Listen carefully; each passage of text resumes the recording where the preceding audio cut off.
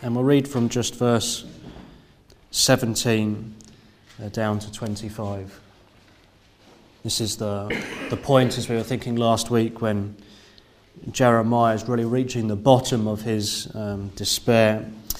He says in verse 17, "And thou hast removed my soul far off from peace. I forgat prosperity. And I said, my strength and my hope is perished from the Lord. Remembering mine affliction and my misery, the wormwood and the gall, my soul hath them still in remembrance and is humbled in me. This I recall to my mind, therefore have I hope. It is of the Lord's mercies that we are not consumed, because his compassions fail not. They are new every morning. Great is thy faithfulness. The Lord is my portion, saith my soul. Therefore will I hope in him. The Lord is good unto them that wait for him, to the soul that seeketh him." Amen. We trust the Lord His blessing to that reading of his holy and inspired word. As I said last time we were studying this book together, we looked at verses 1 through to 21 there, and we noted, didn't we, how this, in one sense, Jeremiah was reaching this peak of his sorrow, or perhaps it would be more accurate to say the depths of his sorrow. He was, the language was just spiralling down and down as Jeremiah was lamenting his situation. We noted all these different pictures in these opening verses that he employs here to describe his affliction. Pictures such as being a prisoner, chained, or an aged man, he talks about himself being like a besieged city, even as someone rotting in the grave there in verse 4. And God, he felt, no longer heard his cry in verse 8. He felt that God was against him. And Jeremiah, we noted, was filled with bitterness in verse 15. And in verses 17 and 18 that we just read, he reaches really rock bottom and he's languishing in despair. His hope is gone. His strength, he says, is perished. He seems to have no peace, he says. He seems to have lost all confidence in God. Before, he had been confident of God's help. His hope was in the Lord. You can read through the book of Jeremiah. Just listen to some of the words. If you just turn with me, for example, to Jeremiah chapter 3, early on in his prophecy. Jeremiah chapter 3 and verse 23. He says there, "Truly in vain is salvation hoped for from the hills and from the multitude of mountains. Truly in the Lord our God is the salvation of Israel." You see, he says salvation may be hoped for outside of God, but you can't find it outside of God. It's only in God that we can have our hope. But especially chapter 17, we notice this, especially his hope being in the Lord. If you go to chapter 17, there's numerous references here to his hope being in God. Verse 7, chapter 17 and verse 7, "Blessed is the man that trusteth in the Lord, and whose hope the Lord is." And then again you go into verse 13, and look at this description that he gives of the Lord. Chapter 17, verse 13, "O Lord, the hope of Israel, all that forsake thee shall be ashamed, and they that depart from me shall be written in the earth," and so on. He describes the Lord there as the hope of Israel. Or you go down into verse 17.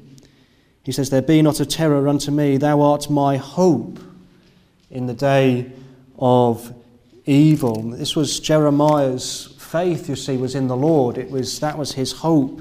But that's not what we find Jeremiah saying here now in Lamentations chapter 3. Verse 18, "My strength and my hope is perished," he says. In Jeremiah chapter 16, he had boldly asserted that the Lord was my strength and my fortress and my refuge in the day of affliction. But now here in his utter despair, he says, "My strength is perished from the Lord," there in verse 18. He recalls the wormwood and the gall. He remembers his bitterness. And I think as we read these words, we're reminded, aren't we, that even the best of God's people may despair. Even the most godly Christian may at times be cast down. Doubts may come into the mind even of a believer, and when they do, they cloud the spiritual senses. And so the believer's perceptions of God become blurred and distorted, and can leave the person in misery and hopelessness. And their peace can be destroyed, can't it? Their happiness begins to crumble. And here Jeremiah, one of the most godly of all of the Lord's prophets, and yet here he is in his misery, in his bitterness. And it reminds us, doesn't it, that even we can face times like this of affliction and trial.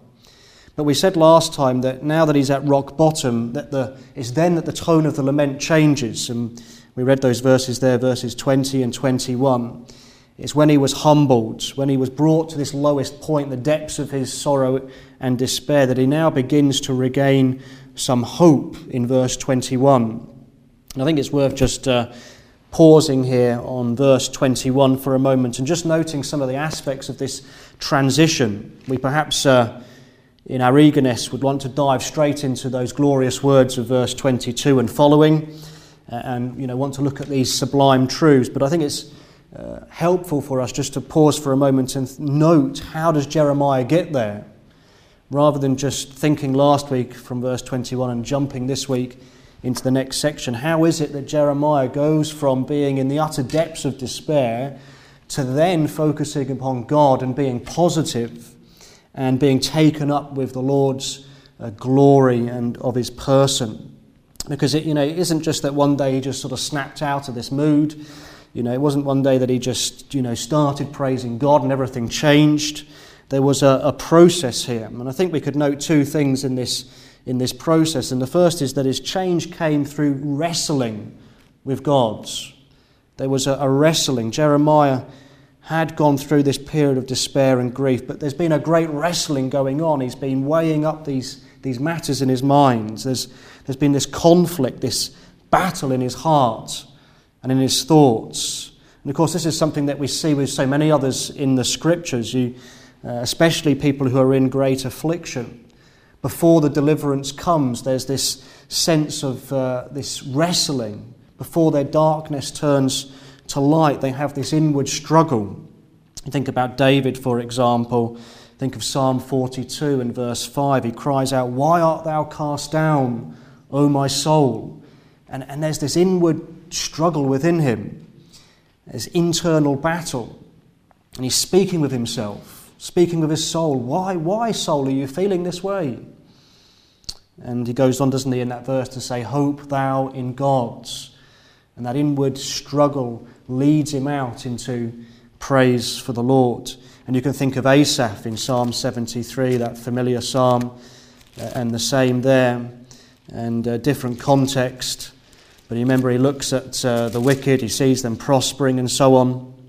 And you can see him talking to himself, looking at these things, weighing them up, wrestling with them. And of course, not until verse 17, it's not until he goes into the sanctuary that he understands their end. And then you come to the end of the chapter, having wrestled with all these thoughts. He says, "It's good for me to draw near to God. I have put my trust in the Lord God." Of course, there's other examples. You could add a Hezekiah, for example, to the list. He wrestles, doesn't he, with God in his bed of sickness, and he comes out victorious. And it's a reminder to us that if we get into these times of despair, we need to fight, as it were, and wrestle. Fight the good fight. It's through much tribulation, we're told, isn't it, in Acts 14, that we shall enter the kingdom of heaven. And like Jacob, we should wrestle with God and be resolved not to let him go till we receive a blessing from him, until he brings us out of our misery. And it's through such wrestling here that Jeremiah in Lamentations 3 is able to emerge victorious and reflect and turn to the Lord. But the second aspect of this transition that we notice here is he employs his memory. He employs his memory. In verse 21 there, he says, "This I recall to my mind." I recall this to my mind. He's using his memory. And of course, memory is a faculty of the soul. And before we're saved, it's primarily used by the devil to torment us. You think about this, he loves, doesn't he, to recall previous sins and afflict us with this and then convict us and highlight our guilt. And people, you know, the older people get, the more as they think back over their lives, they're tormented by memories and guilt. But when we're saved, the memory then can be turned and employed for goods. In verse 19, you notice that Jeremiah was still remembering his affliction. But now in 21, he begins to recall different things to his mind. And his memory turns. And that's what we have to do in our times of affliction when we're downcast. We're to remember God's word, for example. We're to remember God's promises. We can remember God's nature. That's what Jeremiah is going to do here.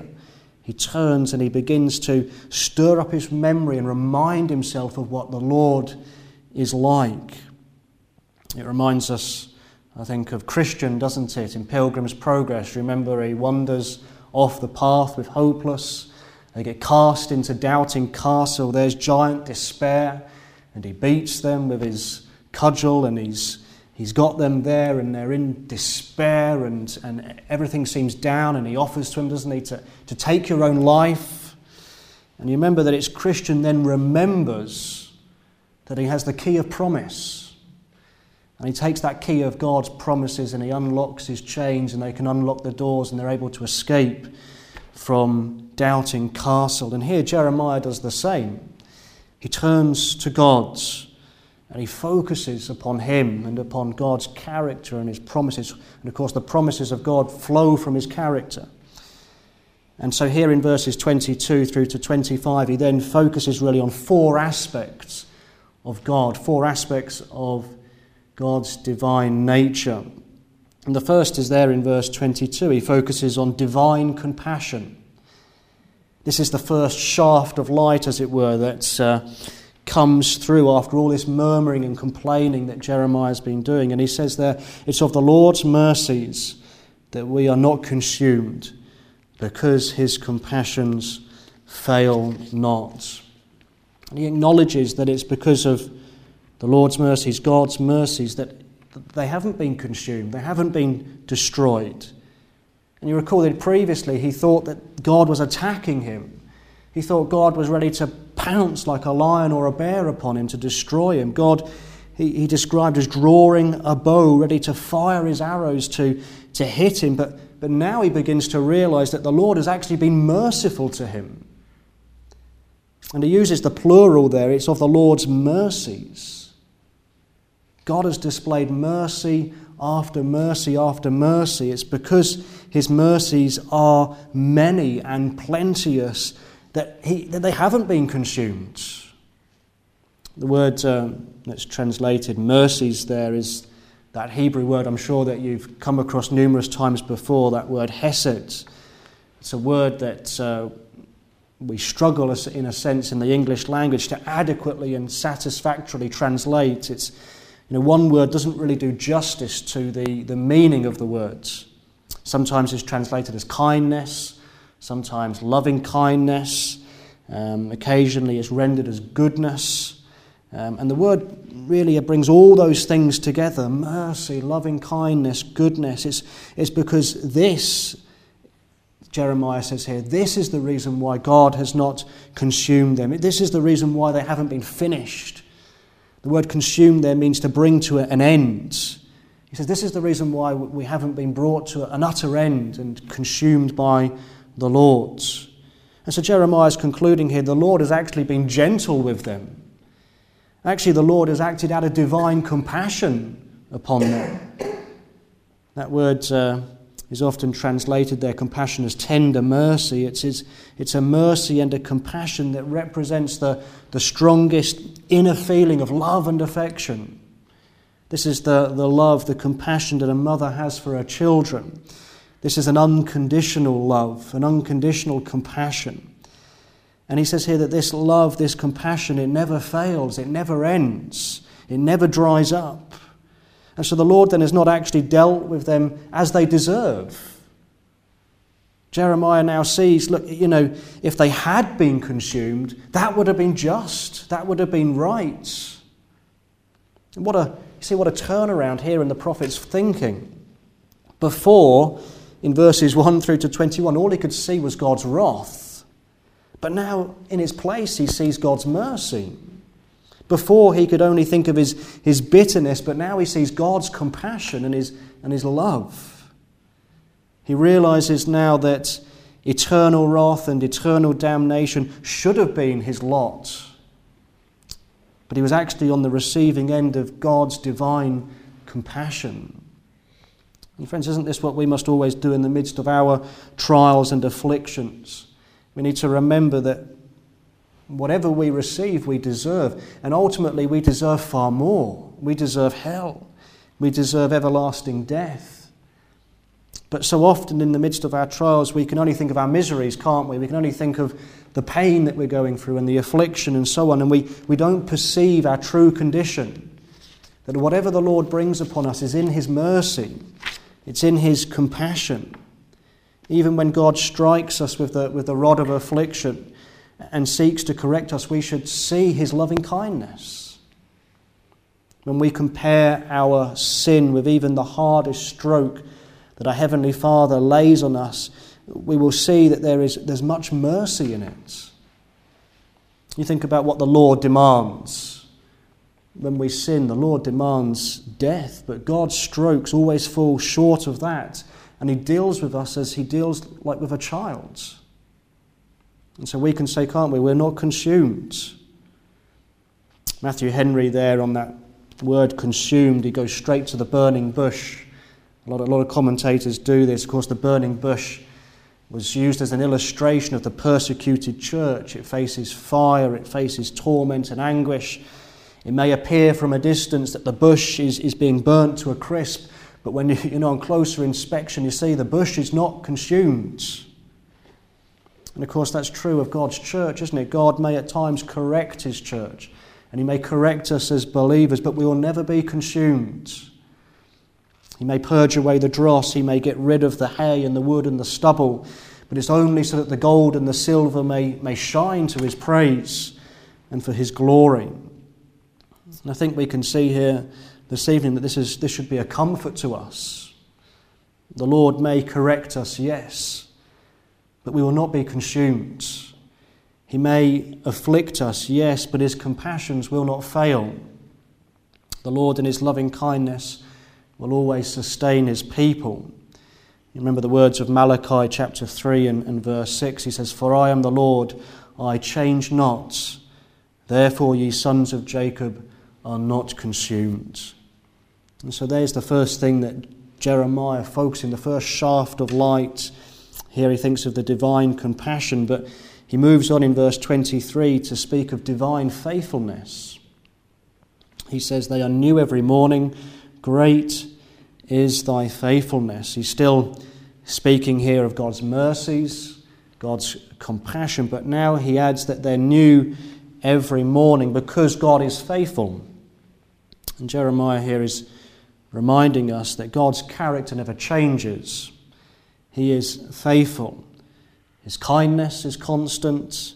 His love never alters. His compassion stays the same. Of course, our experience of these things may alter and change, just as clouds may come between the sun and hide the sun for a time, and so our experience of these things may change, but the Lord is the same, and he changes not. And this is a wonderful truth, because our wants are constant, aren't they? Our needs, they never end. And yet God in his faithfulness sustains us and provides for us. We only have to look at creation to see this, to see divine faithfulness, don't we? The animals and the birds are provided for every day. You read through the scriptures, the young raven is fed, the lily is clothed by God, the fowls of the air, they neither sow nor reap, yet our Heavenly Father feeds them. The sun rises and sets, the seasons come and go.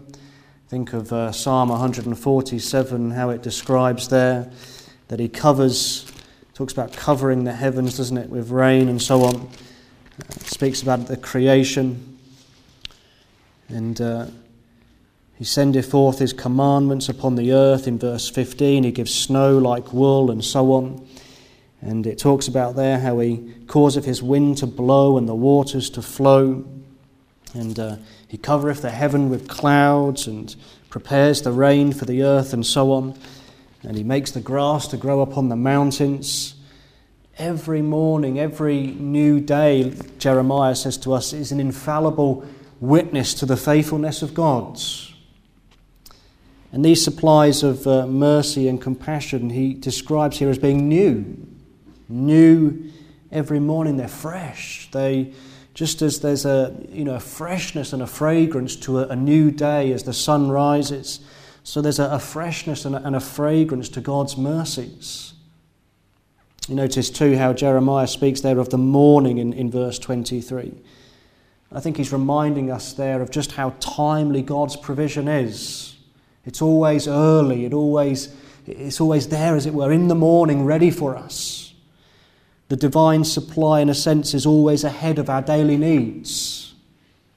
And so Jeremiah concludes at the end of the verse, great is thy faithfulness. It's great, it's enormous. He is always faithful.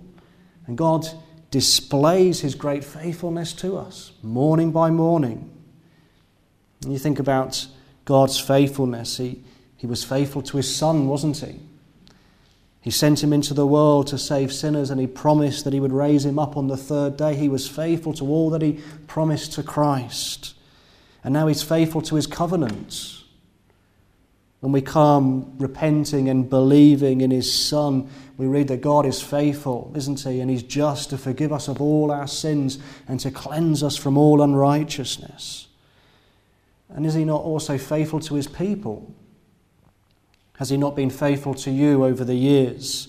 Can you not testify as you've sought to live for him how he's upheld you and he's strengthened you day by day, even as you've gone through affliction and trials? Has he not provided you with grace after grace and mercy after mercy? Has he not been merciful to you and forgiven you of all your sins? Has he not picked you up when you've stumbled and failed him and come short of his glory? Has he not also been faithful to you when you've gone through the flames of affliction or through floods of temptation? But he's always there, isn't he, upholding us with the right hand of his power. And when you just pause and you think about it, what would have happened if that flow of God's mercy and compassion at any moment had ceased or dried up? Would it have not been the end? Would we have not been consumed? But no, Jeremiah says, no, God is faithful. Great, he says, is thy faithfulness. But then he moves on to a third aspect of, a third shaft, as it were, a third part of God's character in verse 24 there. And this time he reflects on divine sufficiency. Divine sufficiency. He says, the Lord is my portion, saith my soul. Therefore will I hope in him. And that expression there at the beginning of the verse is one that appears a number of times throughout the Old Testament. Let me just give you a few examples. You don't have to turn to them, but Psalm 16 verse 5, for example, the Lord is the portion of mine inheritance and of my cup. Psalm 73 that we thought about just a moment ago, verse 26, my flesh and my heart faileth, but God is the strength of my heart and my portion forever. Or Psalm 142 verse 5, I cried unto thee, O Lord, I said, thou art my refuge and my portion in the land of the living. And I'll be honest that this expression always used to puzzle me. When the psalmist says, the Lord is my rock, I can understand that picture. We all know what a rock is. We all know the understanding of what a rock is and so on. When the Lord is my shepherd, again, we can understand what the psalmist is saying there. And we can think about so many of them, the Lord is my fortress or my shield and so on. There's an easy picture for us. But when it came to the Lord is my portion, I always used to sort of not really understand what the psalmist or Jeremiah here was driving at. But I think to understand it, we need to take ourselves back into the days of Joshua, when the land of promise was being divided up and it was being allotted to all the different tribes. This is your bit of land and this is your portion and parcel and so on. And it's here in the book of Joshua that you find the word used the most, this word portion or part. And each part that was given belonged to them. It was theirs. That's yours, Simeon. That's yours, Judah, and so on. But the interesting thing is that when the land was being divided up and there was these allotted portions or parts, you recall that the tribe of Levi never was given any part of the land. There was no portion or part for them. But if you just turn with me to Numbers chapter 18, the Lord spoke to the tribe of Levi and he gives a command to them. Numbers chapter 18. And if we go to verse 20, Numbers chapter 18 and verse 20, it says, "And the Lord spake unto Aaron, Thou shalt have no inheritance in their land, neither shalt thou have any part among them." That's the same word that's translated as portion in Lamentations 3. And he says, "I am thy part and thine inheritance among the children of Israel." And so the tribe of Levi, they couldn't point to a particular plot of land and say, well, this belongs to me. But instead the Levite was to look to the Lord's, and they were to say, the Lord is my portion, the Lord is my part, this is my inheritance. And this is what Jeremiah is saying here, the Lord belongs to me. And of course, if we were to move this into a New Testament context, we're all kings and priests unto God, and so we're all, as New Testament believers, to say, the Lord is my portion. We don't look at a land and say, this is mine, but we look to the Lord, and the Lord is our inheritance. And this is the sense of these words here in chapter 3. Jeremiah is saying, the Lord is my portion, and as my portion, I desire and need nothing else. God is sufficient for me. The Lord satisfies, in a sense, my every desire. Jerusalem may be burned, the temple may be in utter ruins. I may have no food, I may have no comforts, but God, as God, He's all that I need. And because God is my portion, I am now content. And we have to say, of course, that no one will ever be content until God is their portion. It's only God, isn't it, who truly satisfies. It's only God who is truly sufficient. But I often think about when Joshua was dividing up the land and allotting the different land, some of the tribes received so much more, didn't they, than others. And I wonder whether some of them complained, well, I got a bit of a rocky hill and you got a wonderful lush part of a valley. This doesn't seem to be fair. And knowing the children of Israel, they probably murmured and complained about some of these things. I think it's a bit like children, isn't it? When it comes to serving up pudding. You can guarantee, can't you, that when you bring out the cake and it's in the bowls, that one of them will look at the other person's bowl and says, well, their bit's bigger than mine. And it's not fair and so on. But when it comes to the Lord, what a portion we have. We can't complain, can we? Because the Lord, Jehovah, He is our lot. What we have in Christ is the greatest thing that you could possibly imagine. Greater than the treasures of this earth, greater than owning this world. I mean, He's the richest portion. Christ became poor so that we, through His poverty, might be made rich. He's the greatest portion. He's an unchanging portion. He's the same yesterday and today and forever. He's a secure portion. You think about Job. He lost his sheep, he lost his camels, he lost his servants, he lost his own children, but he never lost his gods. Thomas Brooks, the Puritan, has written a whole, I don't know how long the book is, it may be 100 pages all on just this text, the Lord is my portion.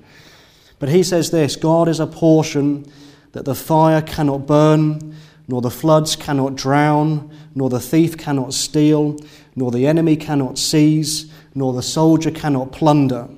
He says, a man may take away my gold from me, but he cannot take away my gods. You see, he's a satisfying portion. If you have Christ, you have everything that you need. Let me give you just another Thomas Brooks quote again. He says, God is a portion beyond all imagination, all expectation, all apprehension, and all comparison. And therefore he who has Him cannot but sit down and say, I have enough. As a believer tonight, we have the Lord as our portion. Isn't that a wonderful truth? We can say, can't we, like in the Song of Solomon, my beloved is mine and I am his. Should we lose everything in this world, our God will still be our God. And so Jeremiah says here, the Lord is my portion, saith my soul, therefore will I hope in him. But then he moves on to a final aspect of God's character, a fourth thing. He's talked about divine compassion and divine faithfulness and divine sufficiency, but then he focuses lastly on divine goodness. And this is the final thing, that he draws comfort for himself, that God is good. And of course every part of God is good, isn't it? He's intrinsically good. Not like us, where there's none that doeth good, is there? I don't know if you've seen, as you drive out of Ripon towards the A1, as you go to the old A1 and the 168, there's a big poster on the side of the road there for one of the primary schools. And of course it's the thing to do today, isn't it, to advertise your primary school. You put what the Ofsted report says. And in big letters it says, we are good. And I thought to myself, well, you may have got a good Ofsted report and so on, but none of us are good, are we? But God is good, intrinsically good, and he doeth good, the psalmist tells us in Psalm 119. Everything that God does is good. And Jeremiah makes the point here that if we're to receive his goodness, we must wait on him. He says, the Lord is good unto them that wait for him. Of course, waiting is one of the hardest things to do, isn't it? But we must seek him and wait for him. We must pray to him. This is a principle that's still true today. They that wait upon the Lord shall renew their strength. They shall mount up with wings as eagles. They shall run and not be weary, and they shall walk and not faint. And if we seek him, we'll find that he is good. If we wait upon him, we'll find that he is good. And here's an encouragement tonight for us as we come to pray, isn't it? That we can come and we can pray to one who is good. And here's an encouragement tonight for anyone who's still seeking God for the first time. He's good. And I think as we come to the place of prayer in a few moments, we have to remember, don't we, he's promised that he will give us goodness. Surely goodness and mercy shall follow us all the days of our life. He promises that no good thing will he withhold from them that walk uprightly. But we must wait on him. We must seek him. And so friends, tonight when we come to pray, we need to remember this. We don't come before some tyrant. We don't come before, like some dictator who only wants to hear what he wants to hear, only wants to do what he wants to do. We come to one who's willing to answer our prayers, one who's willing to give us good things. I think if we knew how generous God is, we would come more often. If we realised just how good our God is, we would seek him more and wait upon him more. Well, as we in a moment come to prayer, may this spur us on in our prayers to ask, knowing that the Lord is indeed good unto them that wait for him, to the soul that seeketh him.